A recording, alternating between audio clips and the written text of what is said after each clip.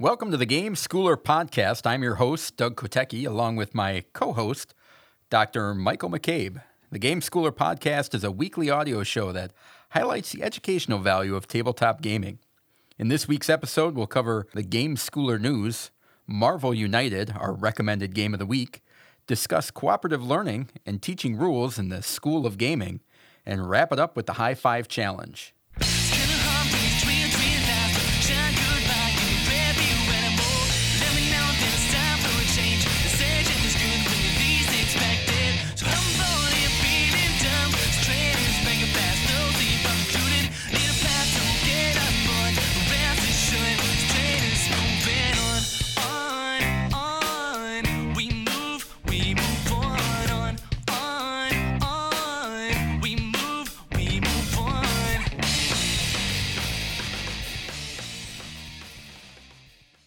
So how you doing, Michael? I'm doing great. How are you, Doug? I can't complain. Life is good. I guess it's the first episode, so we'll just get right into the news, which is limited. All right, the Game Schooler news, we're going to take a look behind the scenes at Game Schooler HQ and let you know what we've been up to last week. Fortunately, since we don't have any follow-up from last week's episode, because last week's episode doesn't exist, I thought we should probably introduce ourselves on the first episode. It's a great idea, Doug. And I am thrilled that we are where we are and that we're making this happen. It's been over a year since we started talking about this project. And a little bit about me. I've got 3 daughters and a wonderful wife, which I am not obligated to say. I choose to say that. I taught high school for the better part of a decade, and also kindergarten to grade 8, if you can believe that. They allowed me in those classrooms as well. Special education teacher and at-risk teacher, and also taught gifted and talented. Background is really in helping students with projects, what's called student-directed project-based learning. And I know that's enough edu-speak, but to my teacher friends out there, they know what I'm talking about. Last 4 years, I've been a middle school principal, and I really became fascinated through coming to game nights over at your house of how games can impact children and families and how they connect to learning. So that's where I'm at right now and kind of what I'm doing, and I'm excited to get this going. I also want to talk about that little part that's at the front of your name that you didn't mention, that doctor part. That's kind of an important thing, isn't it? No, I love learning. I absolutely love learning. I'm a Creighton University grad. Go Jays. I have my doctorate in interdisciplinary leadership. I can't even remember what my doctorate's in. But yes, I am a doctor. But as I often tell people when they want to know real stuff, I say I'm not that kind of doctor. So. All right. So you can't tell me about the mole on my back is what you're saying. No, you'll have to go to your wife for that. All right. Well, as long as I know. Who are you? My name is Doug. You could probably say, I guess, I'm the resident gamer on staff. You sure? There's only about 600 games in the room that we're in right now. Allegedly. I'll mute myself and listen. Allegedly. I have a degree in theater, but my most important job is being a husband and a father of 3 daughters. Not going to try for that boy because I'm not insane. In addition to Game Schooler, I also own a safety company. So how that stuff all works together, your guess is as good as mine. I was introduced to modern tabletop gaming through Catan. But when I was introduced to it, it was called Settlers of Catan back in the day. And I remember we went to go visit some friends of ours. They just had a baby, and they said, "Hey, you want to play a board game?" And I'm like, well, yeah, what kind of lame dinner party is this? And they got it out, and I'm like, what is going on here? There's so much stuff. And then we were playing, and we were driving home, and I'm like, I love this. It was the first time that I had ever played a game where I had choices to make, and I was controlling what was going on. And now in hindsight, there's quite a bit of luck in Catan, but it didn't seem like it at the time, when you're used to rolling a die and going around the Monopoly board. So that would just open up my whole world. So since that day, I have amassed more games than any human should ever need. And I surround myself as a blanket of games every night. but they have a little bit of everything that I love. There's art, there's engineering in board games. There's just the package and the marketing of how it goes together. Just all very fascinating to me, and I want to share that with as many people as I can. The way that it can bring families together and people together in an offline world, especially, with the pandemic going on. People have been separated. I feel like I've been living an entirely digital life for the past 6 or 7 months. And that importance of gaming and being together has just really been amplified through this past year. Anything else you want to add to that? No, the only thing I'll add is I love to play games and have since I was a kid. Whether it's basketball, baseball, kick the can, ghost in the graveyard. And as a kid, it was Monopoly, it was Scrabble. And my story of how I'm here sitting at the table doing this podcast with Doug is that Doug and another person invited me over to a game night. And I thought, holy cow, these guys are super nerds. And then when I got here, guilty. It wasn't just about playing games. It was also about doing things the right way, being kind to one another, collaborating together, teaching people how to play games, etiquette. So my background is in really competing, and I've coached. I've been a varsity basketball coach at the high school level, and you're not going to redo and go down the sideline and say, would you like to try that again? And so when I came to game night here a little over 2 years ago, what I found was something that I also really needed, and that was a balance to playing the game. And what I love about all the different games that I'm looking at here are they're all different. And we're going to get into that a lot more later. But the differences in the games, that's where you can really push skills to kids and to adults, and people can learn new things from them. We need to kind of talk about what we do. Mm-hmm. And what we do is create a curriculum of sorts in what we call skill builders and discussion guides and different products like that. These are things that are designed to help educators and families and you name it, introduce tabletop gaming to kids and get educational value out of that. And one of our main products that we have, they're called Game Schooler Skill Builder, which a Game School Skill Builder is a guided lesson that works in conjunction with a tabletop game to provide families and educators activities, projects, and ideas to harness the educational value of some of the world's most popular games. Skill builders are designed by professional educators and avid gamers, so you can be confident that your kids are learning, having fun, and staying engaged. You don't have to be a licensed professional to implement a Game Schooler Skill Builder. We've designed skill builders to be comprehensive and easy to use. So that's basically our boilerplate definition of skill builders, but they're the core of what we're doing. Yep. And the piece that I want to add into that is we also play test them.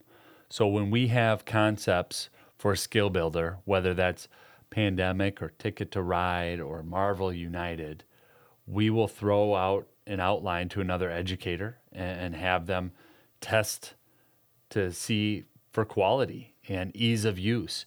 All of our skill builders include directions for the student and also directions for the adult facilitating the skill builder. We want it to be as easy as possible so that if a kid does get this at a library or a classroom or a scout troop and they have a mouth breather of an adult, if I can say that, I know this is a family-friendly podcast. We want you to be able to listen to this in the car with your children. But if somebody's a mouth breather, and we've all had those as educators who've been in charge of us, we want that kid to be able to take the skill builder and actually go through it. At the same time, we want highly qualified families, parents, educators to take it and to see for what it is. Whoa, this is educational. Yeah, and it's a starting guide. It's a jumping off point. It can be, you can run them as basic as you want, or you can add and embellish them at will. They're downloadable PDFs that you can get right from our website. The other things, they all come with what we call Game Schooler notebooks. Well, the notebooks they're the artifact, the companion piece, the project guide that goes with the skill builder. And when you hand out the notebook to the kids, they're going to be excited to get to work on them. If a kiddo doesn't connect with one, they'll connect with another one. And the notebooks are engaging. They're also entertaining. And we want them to exist in an offline world. You know, some of our early playtesting people said, well, did you think about doing this for video games? Or why don't you put this so that it's more compatible online? No. We want to bring people together. We want people to be able to get away from their screens. And when you download a skill builder and see the notebook, I stand by it. They are a lot of fun to do. I've done them with my own kids. You've done them with your kids. Yep. Right? So another one of the products that we offer are discussion guides. Michael, if you want to talk about those. Yeah, I do. I want to just take the microphone here real quick. And there's a time to do a real deal activity and take an hour and a half and play the game and make something and play the game again.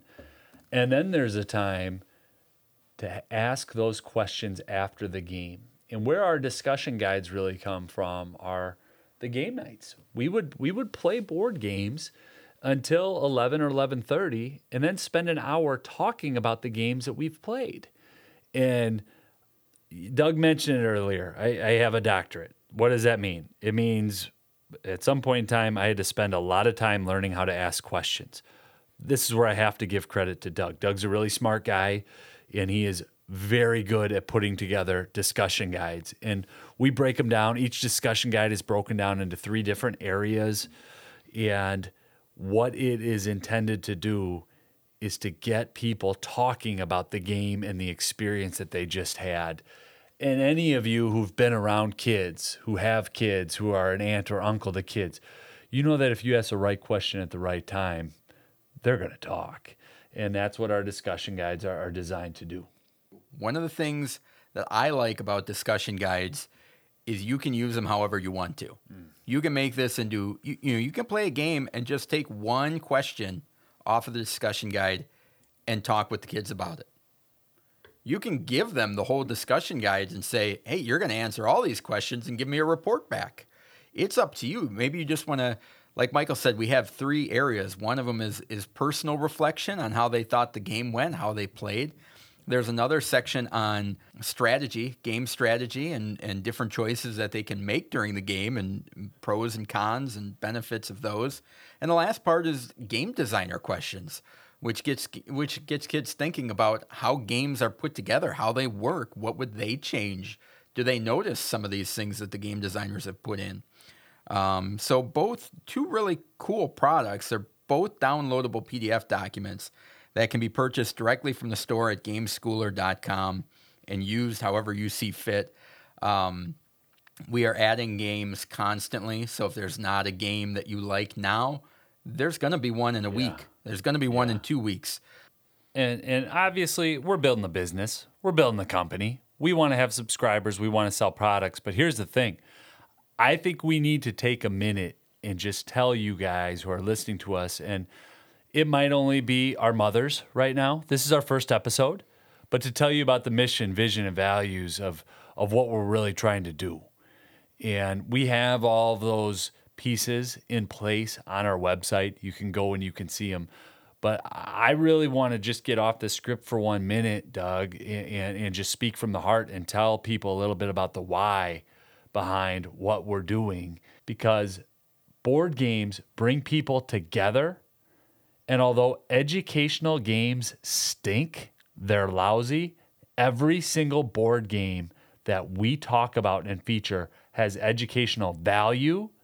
And in that value, lessons can be learned.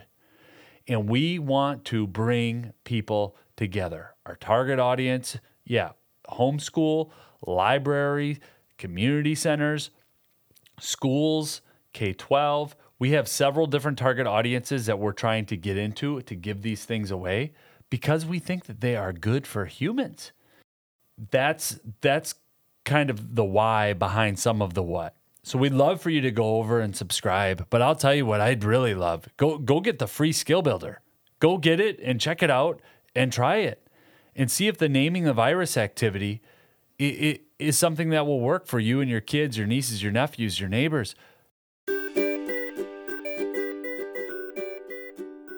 This segment is sponsored by Funny Cars, a skill builder for Ticket to Ride First Journey. Have you ever heard a train that's far away and thought about what it was carrying? Have you ever been riding in a car when a train goes by and wondered what's inside that train? In this skill builder, your little gamers build their own train cars. This skill builder is for grades 2 to 4 and teaches children creativity, confidence, and group discussion skills. What are you waiting for? Find out what's in those trains already.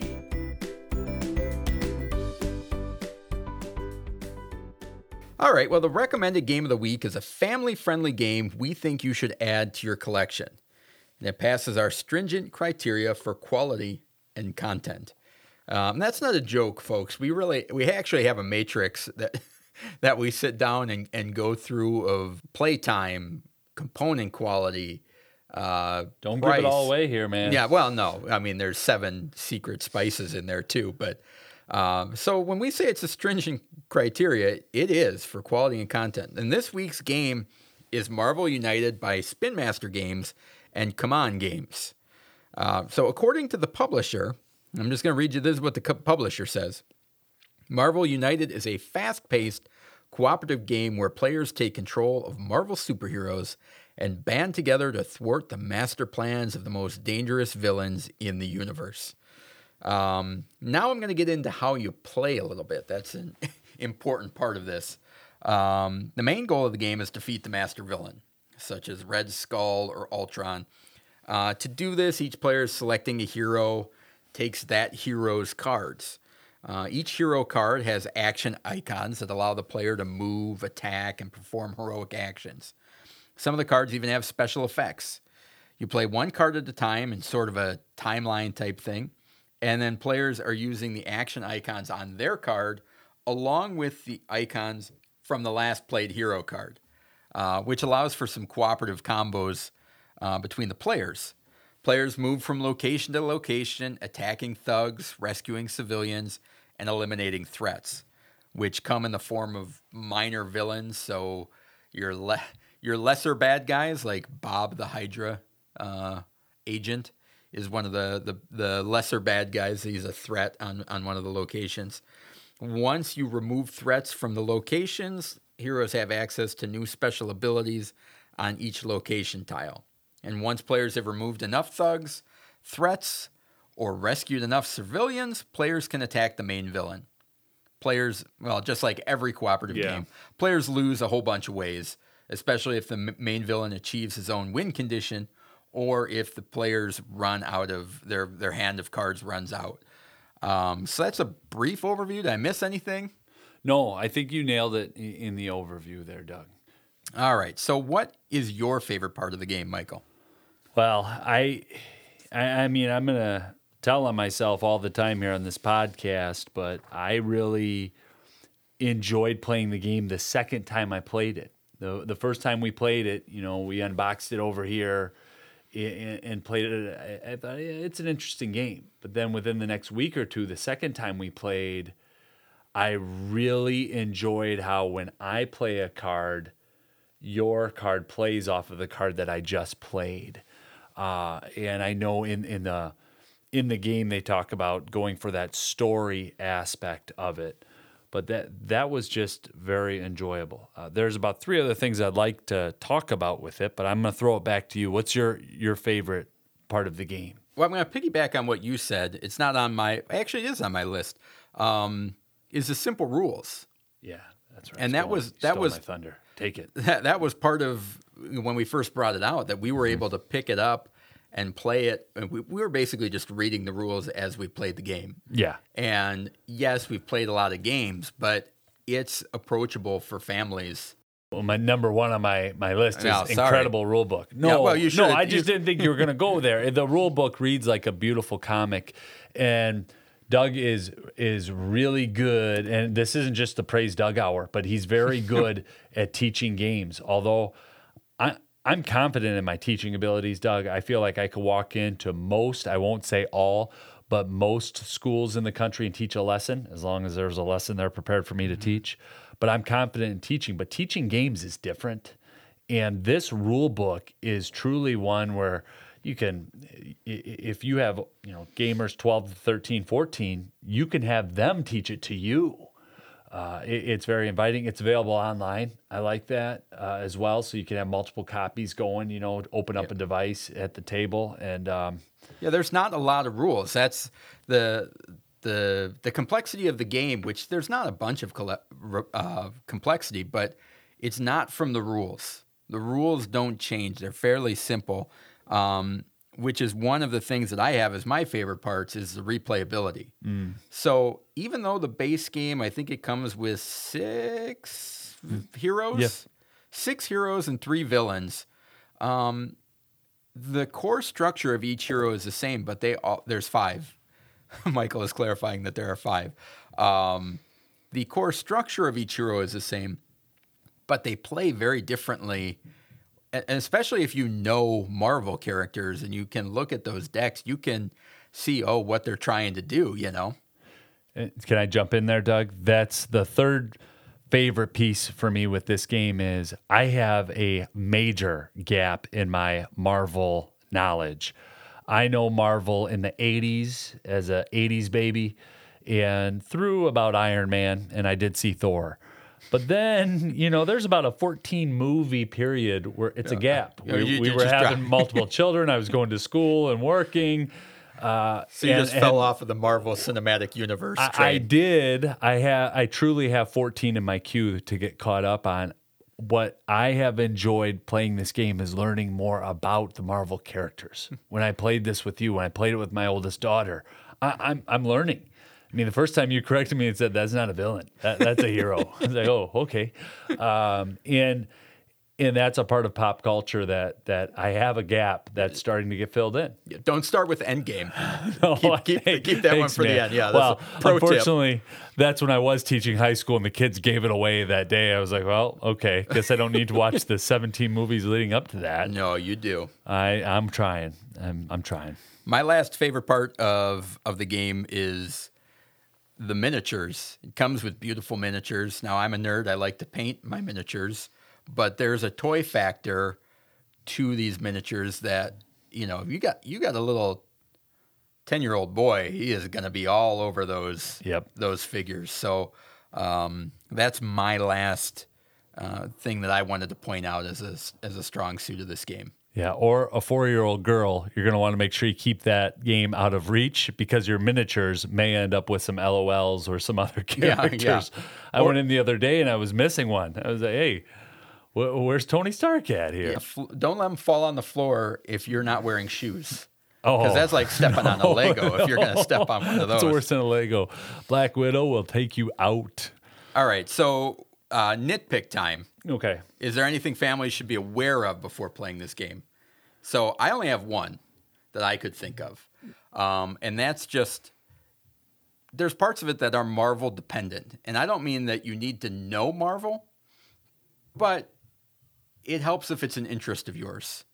I played this with one of my daughters, and she's not old enough to watch Marvel movies yet. Mm-hmm. And so how the characters and villains work together, although very thematic to the comic world, were just flying right over her head. Yeah. And that would be my only fear is like, well, if you're not into Marvel, I still think it's a really good, solid game. I do too. But it may prohibit you a little bit. So if it were Disney themed instead of Marvel, do you think your daughter would have been? She'd be all over it. Okay. It's just a gap in understanding, and maybe she's just not at the age yet where she's able to look past and appreciate the mechanics of the game. Yeah. No, that's good. For me to nitpick, I don't have a whole lot here. The only thing that I will say, as with most of the games that we review, there are rules and there are constraints. And although it is an easy to learn game, I continue to make mistakes when I play it just in the process. And if we were to get into the nitty-gritty of the details, each location has what's it called, Doug? A location ability? Yeah, end of turn ability. End of turn ability. And in order to use that, to leverage that end of turn ability, you have to clear the thugs off of that card, correct? Just the threat. Just the threat. And see, and I continue to mess that up. I've played this game over a half dozen times, and I continue to want to use that ability right away. So it's nothing on the game. That's definitely on the gamer. And I want to make that very clear. I'm also a colorblind gamer, color deficient, whatever term you want to use. I don't do well with colors. And this game is no problem at all. And so I want to do almost the opposite of nitpicking because of how symbols are used. I really, really enjoyed that part of it. Yeah, the more you are into Marvel, I think the more you're going to love this game. I do look forward to a game like it coming out that doesn't involve the Marvel brand and the Marvel IP and trying it, because I really enjoy this game. I'm glad it's on our shelves. Yeah, it's certainly something I think they could swap the theme out fairly easily. So it'll be interesting to see if that happens. On the surface, it doesn't seem like the type of game would be very educational. We disagree. So Michael and I have created separate lists of 5 skills that we think your kids and students can learn from a game like this. I did my list, no particular order. And we'll just chop it up here a little bit too, guys, just so you know. We don't practice this. We don't script this part when we get into our top 5, and we do debate. Doug and I will go back and forth and break things down. Who's leading? You leading in here? Sure. I'll start. First one I put on was risk management. We classify that as a game which students must identify, evaluate, and prioritize options to reduce the impact of unfortunate events or risks. The way that this game is working, the main villain's moving around, pieces are moving, thugs and civilians are getting added to the board, and you need to try and anticipate where he might go, what the main villain might do. And are you leaving yourself exposed in a vulnerable spot and trying to avoid those situations? It's a big part of a lot of cooperative games, but this one I think is pretty important. And the way that the action icons stack on one another. So that's why I threw that one in there. Yeah, I actually have that at the top of my list as well. All right. How rare is it that we sync up on the top of our list? But here's remember, I put mine in no particular order. All right, as did at the top of the notebook, I should say, I have risk management for that aspect that Doug talked about last. When I have cards in my hand, and I want to play. Do I want to do 2 wilds here so that Doug can use the 2 wilds, or should I do a move and attack? And where I have risk management as a skill that's definitely in the game, those decisions matter. And I could see if I was playing this game with my 8-year-old nephew and my daughter, or even throw in one of Doug's kids, some of the younger kids would definitely want to show the hand and ask what to do. But older gamers, or even adult gamers, that sort of risk, that tension, that's the fun of playing the game, and where some of those skills really are. And as a cooperative, I think it really does that nicely. All right, so the next one I've got is tactical thinking. Yeah, it's on my list as well. All right, tactical thinking, we have that defined as a game that challenges students to make decisions based on currently available information. You are making decisions on what you know now. Things are going to change 2 turns from now. The cards that are coming out, the threats, and I'm trying to think of what the villain cards are called. Are those also called?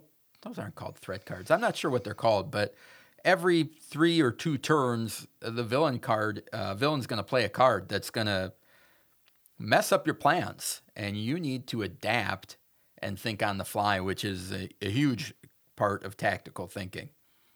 I also have that, and I don't have anything to add. You've got to be quick on your toes when you're playing this game. Can I throw a skill out there to see if we're 3 for 3? Yeah. Do you have comprehension on your list? I do not. Oh, awesome. All right. Well, I want to do a deep dive on this here. Anybody who's taught somebody to read or who has learned to read themselves knows the importance of comprehension. Comprehension and fluency are two critical skills. Fluency is how smooth you say the words and how many words per minute you read. But comprehension is, do you understand the words that you just read? And how we define comprehension for us as a language skill, it's when a game bolsters a student's ability to process text and understand its meaning. And in this game, where I really like it, with very few words, you still have to comprehend text. Your text are in images and actions. And so there's a lot of decoding that happens in the game. There's just as we talked about risk management and tactical thinking, people have to understand what they do is going to have an impact not just on them, but also on the other player. That's why I have comprehension in here. Because in a lot of games, well, I'm going to play my 2 wilds. It's what's good for me. But that might not be what's best for you and your character on the next turn, so I have to take that into account. Well, I'm going to piggyback. I don't have that one on my list, but I have one I think you set up perfectly that's on my list. And this is a rare skill that doesn't show up in a lot of games. It only can occur really in cooperative games, teamwork games. And that's the skill of selflessness. I don't have that one. It's a game that inspires students to put the needs of others in front of their own. And this is based on that cascading effect of playing the icons and your cards down. Sometimes I have to play a card that really is not that exciting to me to set up the next guy. And that doesn't happen a lot like I said, you can only find it in cooperative games. But when I was playing with my daughter the other day, there was times where it's like, yeah, this really isn't a fun move, but she needs to move on her next turn. Yeah. I don't need to move, but I'm playing that down and we're working together as a team. So I think that's a really good skill that comes out in this one. Yeah, you can go in with gun blazing, but if it doesn't help anyone else on your team, you're not helping. There aren't many games that we'll review, the recommended games of the week, where that skill is featured. I agree with that. I do. So I wanted to throw that one out there. That's good. Next one I have on my list is communication. Okay. There's a lot, we have some of cooperation, collaboration, those type of things that pop up. In our world, they have different definitions, but I really wanted to highlight the communication in this game. We classify it as a game that fosters an environment in which students must share information, news, or ideas. And this one is, a lot of times cooperative games have what they call an alpha gamer problem, where somebody... Do you want me to move that game piece for you? Do you want me to tell you your next 3 moves? Can I do that for you? And then I'll take my turn, and then I'll tell you what your next move is. Is that what an alpha gamer is? Yeah, you should do this, and this. I've already calculated it out for you. Now do it. This game takes that away because you have your cards, they have their cards, and you have to communicate with each other on what you're thinking you may do. And it's not up to Michael to tell me what I'm supposed to do. It's us working together and communicating what cards we have. Because sometimes Michael may want to do something, and it's like, I can't help him do that because I don't have the cards. And we need to communicate and convey that information to each other. So that's why I put that one on our list. That's good. That is good. I have one that you might push back on. I don't know, but I do. I actually have patience on here. I'll allow it. Well, that's good. Thank you for allowing me to have a skill that I You can have an opinion. All right. Let me tell you what your next skills are. Let me alpha game Who's your alpha skills. gaming over there?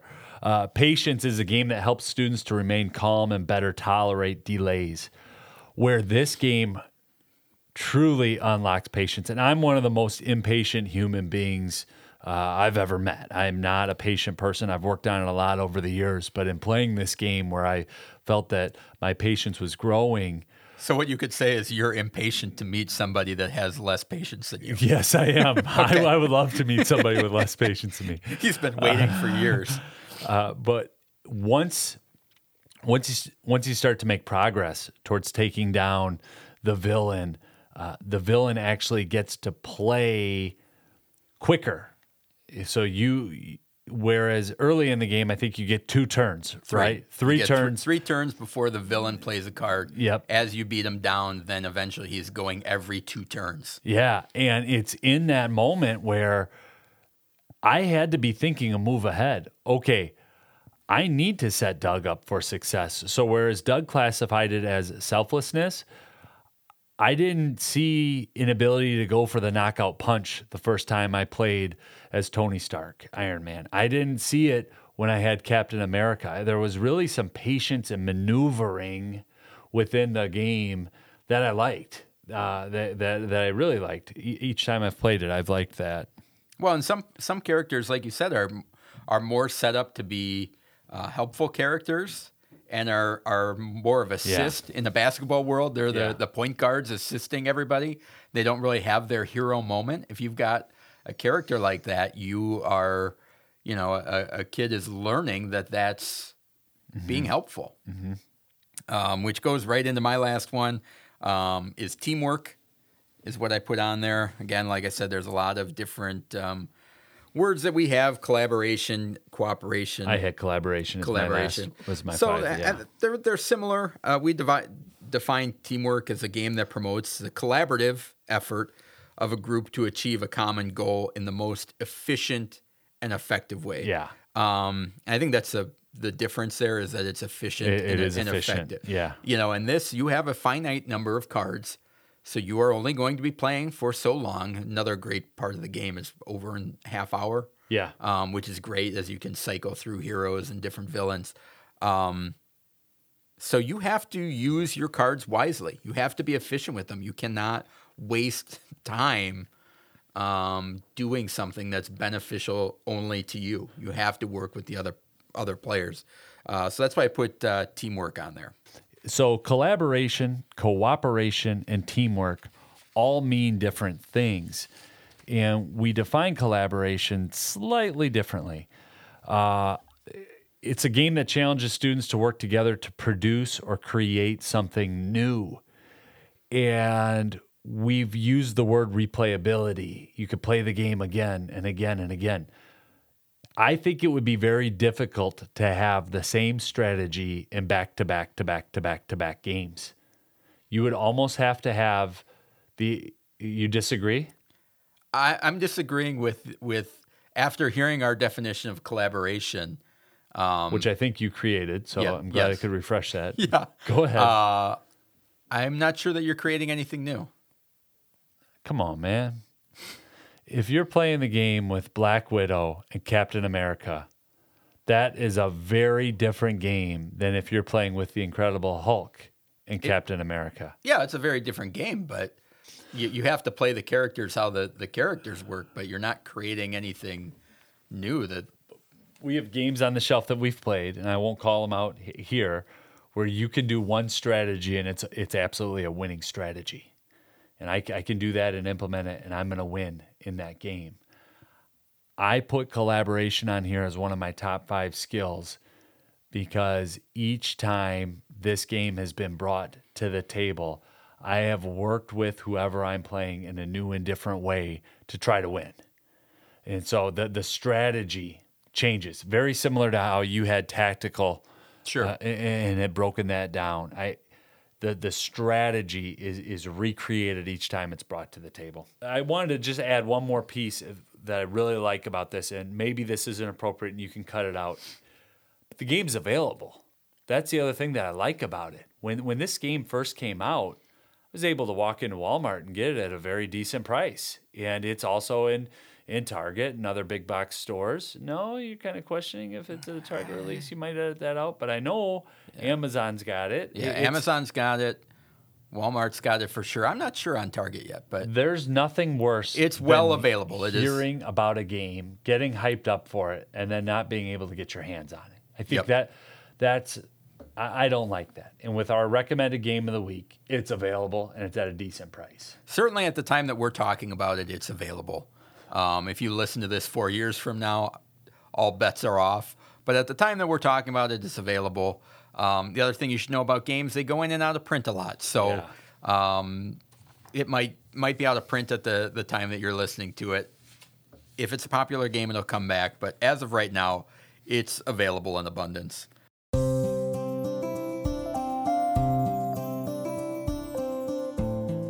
The School of Gaming is sponsored by Production Probability, a skill builder for the modern classic Catan. Designed for grade 7 and up, Production Probability takes a behind-the-scenes look at one of the most popular board games of all time and provides students with the tools to understand basic probability and enhance in-game strategy. This 23-page skill builder uses a memorable and engaging method for introducing and reteaching probability. After completing the project, gamers improve their understanding of probability while making decisions involving wheat fields and forests.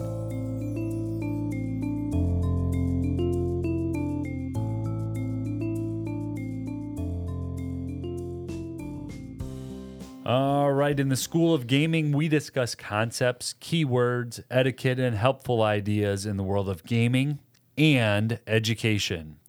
This week, we'll be talking about teaching games. Doug will be covering that, and I will be covering the concept cooperative learning. All right, so yeah, I'm going to talk about teaching games. This can be frustrating for a lot of people, especially people that are new to gaming, teachers that are, just presenting a game for the first time. So the first thing I want to say is that it's not uncommon for this to be uncomfortable for people. So don't be alarmed if you feel like you're bad at it, or it is an acquired skill. There's no doubt about it. So we're going to talk about ways that maybe you can improve that skill or do things a little bit different.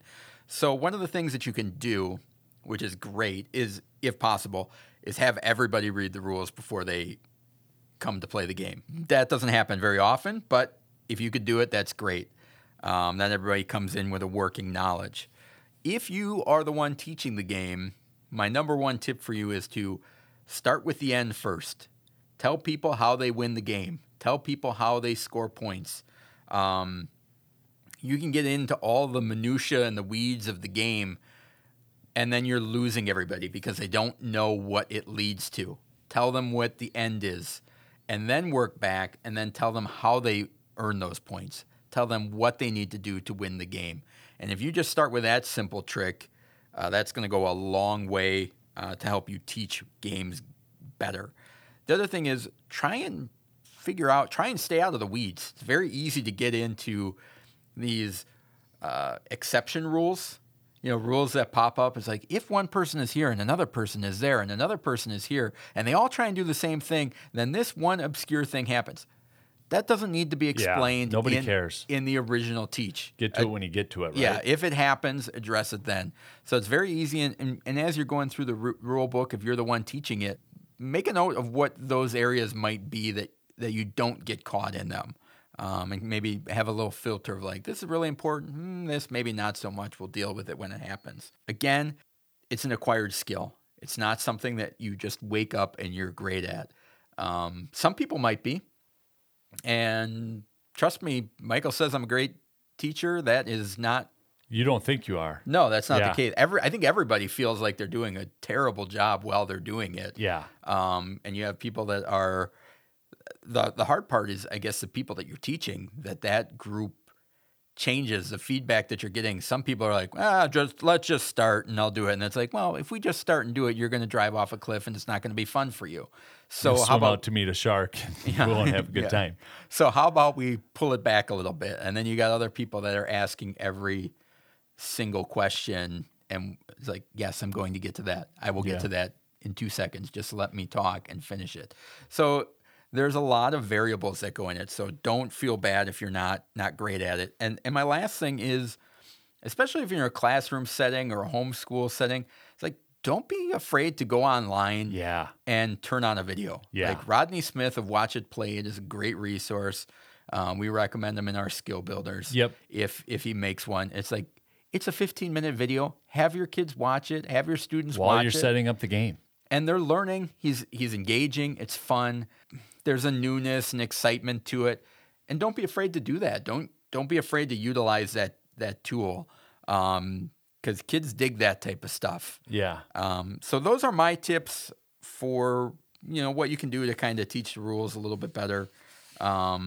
Maybe make that a less painful process. Well, that's a great suggestion about use the resources that you have. I know where I really struggle with teaching games is to my own family. My wife tends to ask a lot. She's very good at asking questions. However, semicolon, comma, a lot of times the questions come when I'm right in the middle of where I'm trying to get to, but she's smart. And so she's 2-3 steps ahead of where I'm at in teaching the rules. And then my daughters are just, it's their dad talking. So why are we going to listen? And the tip of using a video, Rodney Smith, Doug just mentioned, other times the game companies now, a lot of them produce their own tutorials. And that's right where I go to. In the rules, they'll have a little QR code or a website, and I'll set that up on the iPad or on my phone while I'm setting up the game. And Doug was right. It's 7 minutes, 10 minutes, 15 minutes. And some of the games take that long to set up. And that's been a really good resource for me with my own family. Cool. So what do you got on cooperative learning? Yeah, I wanted to just start with cooperative learning. It's a strategy that goes back to the 1960s. And cooperative learning is what it sounds like. It's really where students teach each other. That's the bottom line. And I don't want to get too deep in, as you've been saying, into the weeds and talk about the philosophers and where it really comes from. I've made that mistake in the pilot episode. But for cooperative learning, it's bringing people together to learn and teach each other. Where you see this in place in the modern classroom, you walk into any single literacy classroom, especially, grades 1, 2, and 3, and you'll see that small group instruction. You'll see a teacher at a table with 3 or 4 kiddos. Then you'll see 4 or 5 kids, working independently. Maybe somebody's taking a nap, but over in the other table, you'll see 3 or 4 students that are working together. And typically those kiddos have already been to the teacher table, and now they're really seeing if they understand the concept. And it's something that comes in and out of style. Like I said, the 1960s, that was a while ago, and we know all the different things that have come in and out of education since then. But why are we talking about it here? Well, our notebooks, our skill builders, our discussion guides really build off of that cooperative aspect, where it might be an older sibling teaching a younger sibling. It might be a more confident learner, and Doug makes fun of me where I use some of these terms, but teaching a more fragile learner. And cooperative learning at its essence is about putting the students, the learners, in charge in a way where it's not just one teacher in front of the classroom. Unfortunately, a lot of our teaching models have gone away from that, but they're rooted in this idea that, no, kids can actually teach each other. And that's where I wanted to jump in with cooperative learning. It's something that like I said, goes back to the mid-1960s and comes in and out of style. And, today we have blended learning and differentiated instruction and personalized learning, but a lot of those different types of learning models do go back to that cooperative learning and breaking down the wall, so it's not just the teacher standing and wah-ing to the kids. I don't know if there's a trademark on that. You might need to edit out that. Yeah, I just did. But just send a check to Charles Schultz. We'll be fine. To piggyback off that, there's 2 things I thought about while you're talking. One is anytime kids are playing games with each other, that's happening. Mm-hmm. Whether it's a cooperative game or not, and that's a beauty of young kids, is that they're not afraid to share with each other and say, oh, you shouldn't do that, or you need to play this card, or, they tend to be more helpful for each other. And one of my, moments in that was at one point we had an open house at our house, and I had a kids game set up on one of the tables, and Emily, our oldest, went over and was teaching some of the other kids how to play the game. And I was like, that was awesome. Mm. It's one of those things that you're talking about, cooperative learning, and people don't do it as much as they used to, or things like that. But when you see it happen, it's it's kind of a magical kind of thing to see because it just impresses you. Like, wow, I didn't even think that they were capable of that. And when you actually see it happen, it's like seeing a unicorn. Right. And it's a shame that people don't do stuff to encourage that happening more often. Well, and cooperative learning it's integrated in a lot of other teaching and learning practices. It's a technique, it's a method, it's a model. Why I pulled it into this first segment of School of Gaming, it's a cooperative game. And sometimes as we get into the games and really get into some of the gamer speak and gamer talk, they draw on other parts of the world. And with the game today, I thought I need to pay homage to cooperative learning and really highlight that and talk about it.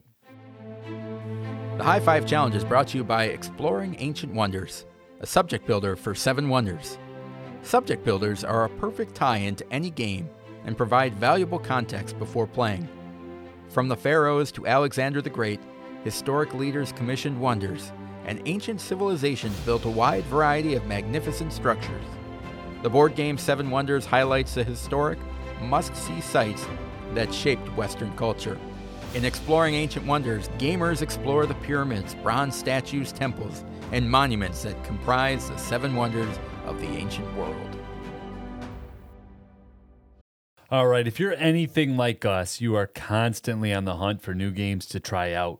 Each week for the High Five Challenge, Doug has a task. He is going to tell you about 5 family-friendly games.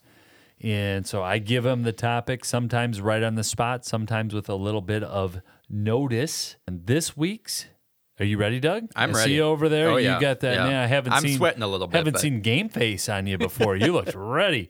All right. This week's topic is train games. 5 family-friendly train games. Go. All right. So I got 2 that didn't make the list. One, because I perceive it's a good game, although I have not played it. Now, one caveat. I'm confused. So you're bringing us 7 tonight for your list of 5? Yeah. All right. So the high 5 is a high 7. It's No, not the Princess Bride. No, this is a Man high with 5. 6 fingers. High 5 plus 2. There's Okay. only ones that I fully recommend. These are outliers that I thought you may get disappointed if they weren't on the list. Keep going. But here's the thing, is our recommended game of the week is always available or it's in stock when we're talking about it. Always. It has to be. Otherwise, we're not going to bring it to you. Yep. The High Five, all bets are off. Okay. All right. Some of these, you may hear about it and get excited. I'm sorry, it may not be available. But hunt it down. If you like to hurt people's feelings, I do. That's fine. I'm okay with it. I'll sleep fine tonight. All right. So on the back end, because I know Michael likes it, is Irish Gauge. Yes. Didn't make the list. So glad. Oh, it's in your plus 2? No, it's in my plus 2. Aw. Because I think it's a little too complicated. You're getting up into the upper ranges. If you got a kid that loves spreadsheets, they are going to go nuts on this one. The fact that we haven't played it in my house and I've had it for over a year and it's one of my favorite games tells you that it's not that family friendly. But I love that game. Tell people about it. Well, and when we say it's not family friendly, that doesn't mean it's a little complex. Yeah, it doesn't mean that there's inappropriate subject matter in it. Totally G. Yeah, it's a stock market game in which you're buying routes and laying trains down on the board. That's it. I mean, it's a very stock market game. You're getting shares, and depending on how the game plays out is how much those shares are going to be worth at the end of the game. Fairly straightforward, and it's a light stock market game. Yeah. So it's not. There's some games where it's like it's a 4-hour game. This is under an hour. All right. No, hold on. What? We got to jump in. I got to jump in. Why I love this game. If you grew up in a house where there were shamrocks, John F. Kennedy, and Mary, wherever you went, if that was your house growing up, because I'll tell you what, that was my house. And this is a game. The board is a map of Ireland. Okay. So if that's the type of family you grew up in, you're going to like that game. Sorry, I know it's And your high 5. Yeah. And if your favorite Christmas carol is Christmas in Killarney, you're all covered, right? I think it's on the map, isn't it? Oh, yeah. It's a fun game for any of you Irish folks out there. All right. So I'm going to leave the other one off the list because I haven't played it yet. All right. So let's get onto the list proper. Number 5, I have as Traintopia. The tile placing game, placing your tile out to build your track. You love this game. You give the description. Tell everybody about it. You are selecting different tiles. Think of coaster size when I say tiles. All right. And so on your turn, you can take a coaster size tile and add it to your track, or you could also take something that will help to improve your track. But it certainly is an either or. So if we're playing with, it's a game, why I like it. It plays well with 2 players. It also plays well with 4 players. There's very little downtime. You're constantly on the move. And at the end, it's really about trying not to have a completely dysfunctional town built around your train track because there are different pieces that can build on it. The only downside for me, it's color dependent, so I do struggle with that. That's why it doesn't get to the table more often for me. I like the colors. I like the feel of it. You get done in about 40 minutes. So that's my take on it. All right. So, yeah, it's my number 5. It was a good game. It was a good family weight. All right. Number 4 I have is Railroad Inc. I have not played that one yet. Why do you have that? Yes, you have played that again. You've already played this one. It is a roll and write game. You roll the dice, and you have to put the track. Yeah, I keep forgetting that. I have played that. I like that game. Yeah, and you have to write down the dice or the sides of the dice that come up. You need to fill out your map with those symbols, and you're trying to make the longest connections and longest routes. Plays fairly fast. They've got 2 versions of it out. There's a blue and a red version, and I think they just kickstarted a green and a yellow. They're either kickstarting it or it's coming out. So really wish you wouldn't have told me that, Doug. And all of them can be, I think, combined in some way or another. So that's my number 4. Moving on, number 3 is a game called Colt Express. Now, Colt Express, I think, won the Spiel des Jahres, but I'm not sure. If not, it was certainly nominated. This is a train game in which you are characters on a train, and it is a 3D cardboard train with different rail cars. The fun part about this game is you are trying to collect money and loot that's spread across the train, but you are playing your cards down in a programming way. So you're programming so other people don't know what you're doing, and you don't know what other people are doing. So everybody's playing the cards down in order, and then you flip them over and resolve them. That's a gnarly looking game. It is awesome. It looks great on the table. New to me. The only problem is if you have really large fingers, it can get a little fiddly. However, it is hilarious when you think that you're going to, punch the sheriff, so he drops his briefcase of money, and the sheriff's not there. And you punch somebody else into the next train car, and there's this hijinks that happens, and it's not one of those where there's some programming games where you play cards down and like your whole plan blows up and you get really upset about it. This is one of those where normally funny things are happening because of the screw ups. Okay. You go up to the top of the train and you're going to punch the person that you thought had the bag of money up there, and that person is gone, and you just punched into air. Oh, that's cool. So great game, great on the table. That one should be readily available. Moving on to my number 2 is Ticket to Ride. You have that at number 2? Yeah, it's my number 2. You'll know why in a second. All right. So Ticket to Ride, all-time classic train game. There's over 1 million sold. So 8 million sold. 8 million. So you sold. probably have this. Yeah. So if you're the last person that doesn't have a copy of this in their house, it is a rummy style game. So you're collecting different colored train cars to put your train pieces on a map to complete destination tickets. So you're trying to collect or connect Chicago to New York, that type of process. You get more points the more trains that you connect or destinations that you connect. So that's Ticket to Ride. That's my number 2. My number 1 is Ticket to Ride New York / Ticket to Ride London. These games, and I think there's a third one that just came out, Amsterdam maybe. I think you're right. These are 15 to 30 minute versions of Ticket to Ride. It feels exactly like the feeling that I get from playing the Ticket to Ride without the hour playtime. Yeah.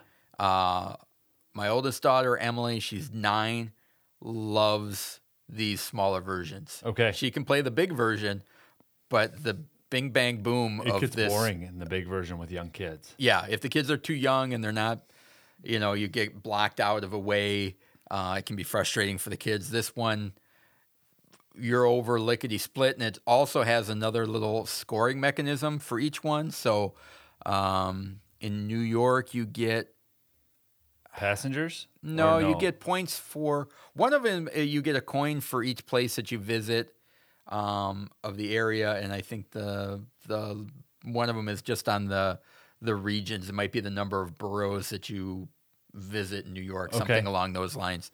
You get rewarded for each borough or section of the city that you're in, and I think the London one is more of a touristy one that you get like a coin if you stop at Buckingham Palace, that type of thing. So they're faster versions of Ticket to Ride. Everything that you like about it distilled in 15 minutes to a half hour. So that's why that one gets my number one. I feel like I can pull that out and play it with anybody, and they're going to be happy about it. Oh, that's awesome. So we've got Traintopia, Railroad Inc., Colt Express, Ticket to Ride, and then Ticket to Ride New York, London, Amsterdam, but the smaller version. All 5 are family-friendly games. And what I've noticed about train games, when there's a good one, a better one seems to come out shortly after. There must be a market for people who like trains and train games and the pickup and delivery. So there's a lot of train games out there. All right, so that is the High Five Challenge of the Week. That's going to do it. That's this week's show. If you like what you heard today, consider subscribing to the podcast on Apple Podcasts, Spotify, Google Podcasts, anywhere you listen to podcasts. And if you like what we're doing here, please consider leaving a review, but only if you plan on leaving a 5-star review. Take a screenshot of your review and send it to us at GameSchoolerU, and maybe we'll work something out for you. And follow us on Twitter at GameSchoolerU to stay up to date and learn about what's around the corner. You can download your free copy of Naming a Virus today at GameSchooler.com, where we have a full database of our recommended games, along with new skill builders, subject builders, and discussion guides dropping all the time. So on behalf of Michael and myself, thank you so much for spending the last hour or so with us. We really appreciate it. Thank you very much. Now get out there and start game schooling.